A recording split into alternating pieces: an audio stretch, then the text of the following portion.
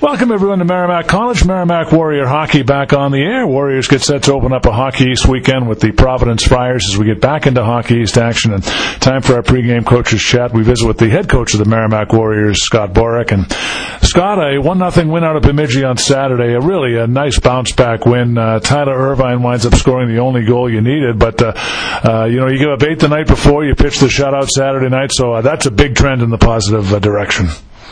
Yeah, it was really disappointing, obviously, how we started that game on Friday.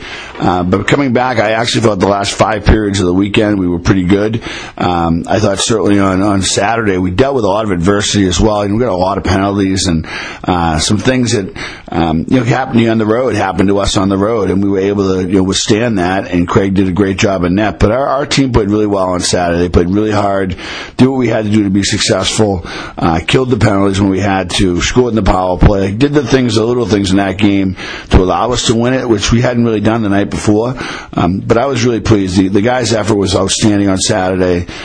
They came back. I challenged them a little bit in the morning, and I thought they answered the bell really well. Well, let's talk about a couple of the difference makers in the game. I hate to sound like a broken record, but Craig Pantano, what a terrific game. 38 saves, third shutout this year. Really came up big when you needed him. And for his efforts, he winds up being Hockey East Defensive Player of the Week. Yeah, he is, it was a really solid game for him. And I actually think in this particular game, he made like 2 saves, one in the second period, one in the third, that were kind of electric saves. Other than that, he just put himself in the right position on the puck all night long, and it's such a settling thing for our team when he's doing that. And so it made, they might have had 38 shots, but he made 20 of them for sure, if not 30 of them. Looked like they were just warm-up shots, and they hit him in the chest, and he's no rebounds. Really settled our team down defensively, where the night before we had kind of chased the game a little bit. But no, he's played really well. He deserves the accolades for sure. 3 shutouts in this short part of the season, that's pretty impressive. And difference maker number 2, the penalty kill. Now, you never want to have 9 kills in a game, but you go 9 for 9 on the penalty kill. Really, what a performance. How did they do it? Well, I think that the great thing is Josh and Curtis coached the penalty kill, and it's funny because there's been a bone of contention between the 3 of us because the 2 of them want to do it a certain way, and I have always believed in a different kind of penalty kill. But it's their ball, so I let them take it and coach it the way they want to, and they've coached it really hard. They've got it playing pretty well right now, and I think that what they've done is they've got guys in shot lanes.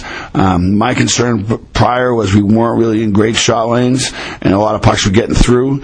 They really fixed that before last weekend, really, to get us in a much better position on the PK, and that allowed us to get better clears for Craig, gave him better lanes to see pucks, and then didn't allow a lot of second shots. And, one of the players I also thought made a big difference on Saturday night, Ryan Cook, he really seemed to amp up his physical play. He seemed to be a big factor in the game. I think it was a big thing for us, too. Bemidji is a pretty physical team. They come after you. You're on the road. You're in their building. They had a couple, as you may recall, a couple of huge players. And they really caused a problem for us. And I thought Cookie neutralized that on Saturday. And the best thing about his game is he didn't go out of his way to be physical. He took the physical when it was available, but didn't go out of his way and put himself or his teammates in a bad position by being physical. I agree with you 100%. I thought he had a really good game.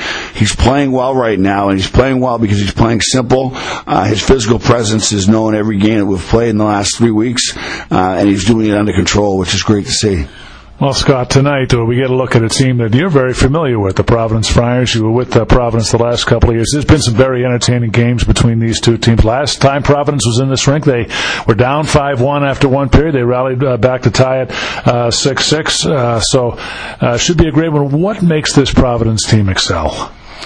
Well, consistency.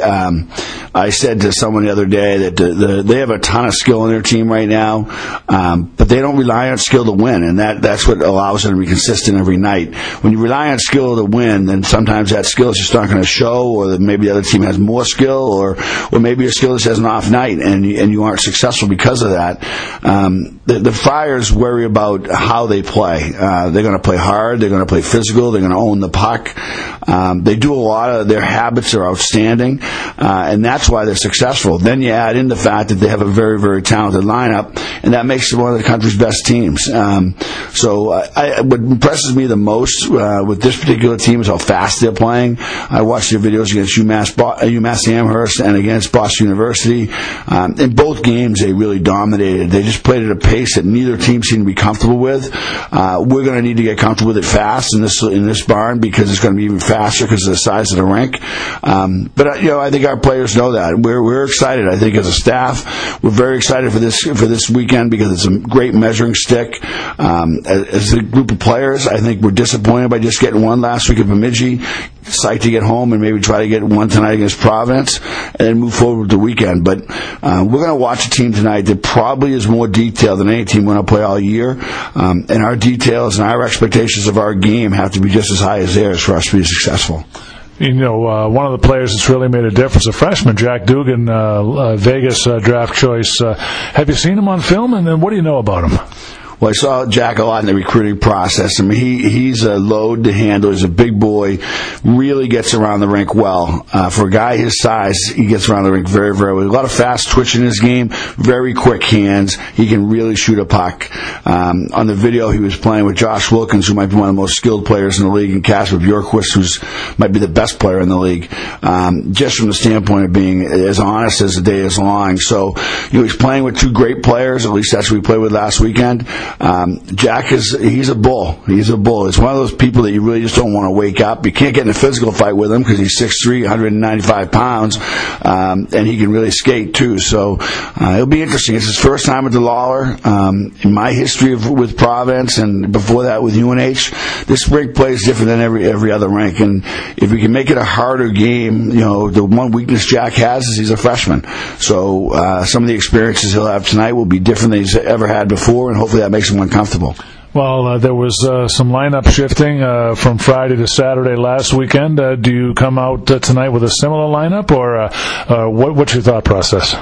We kind of merged the two lineups from Friday and Saturday. We weren't sure. We didn't have a couple guys till the middle of the week this week, and Dominic Dockery and Sam Tavernier. Those are two obviously big pieces of our success. So we did get them back, which is great. So we're going to have a lineup that looks a little bit more like Friday nights probably than Saturdays, but it's still, I think it's one of our best lineups we can put together. The only disappointment is obviously Derek Petty's not able to play yet. When he gets back, and as I shared with him yesterday, the good news about him being out right now is someone else is getting better. So that gives us an opportunity to be a deeper team when he gets back.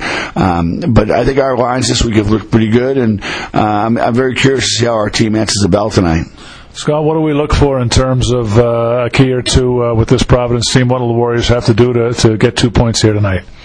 We're going to have to get to the net front. One of the things we try to do with RD, which they do an exceptional job of, is they keep people away from the net. The D are very physical, post out, not necessarily post in, and that means that it's hard to get to that pocket in front of the goaltender. And Hayden's really good if he can see the puck. And just like any goalie, if you can't see it, it's hard to play it. So we need to get inside ice on them. That will be a challenge, but that's something that has to happen for us to be successful.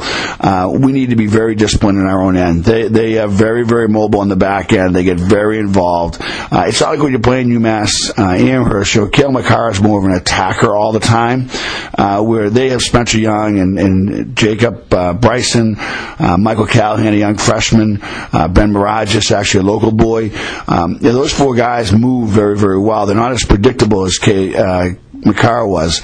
So we're going to make sure that defensively we're locked in on our coverage, that we take away space on our own end. If we do that and can break the puck out, we can have a good night. But we need to do that first, and we need to break the puck out well. Well, Scott, before I let you go, just a quick Merrimack alumni update. Brett Cini, who was here last year, picks up his first NHL goal for the Devils against Winnipeg. Always a big thrill for a player to pick up his first NHL goal. But what do you suppose that means for the Merrimack community, just being able to see that and be a part of it? Brett was a big part of what Merrimack did here over the last 4 years. Well, I think it's exciting at a number of levels. Number one, it's always good when an alum scores his first NHL goal from a program like ours.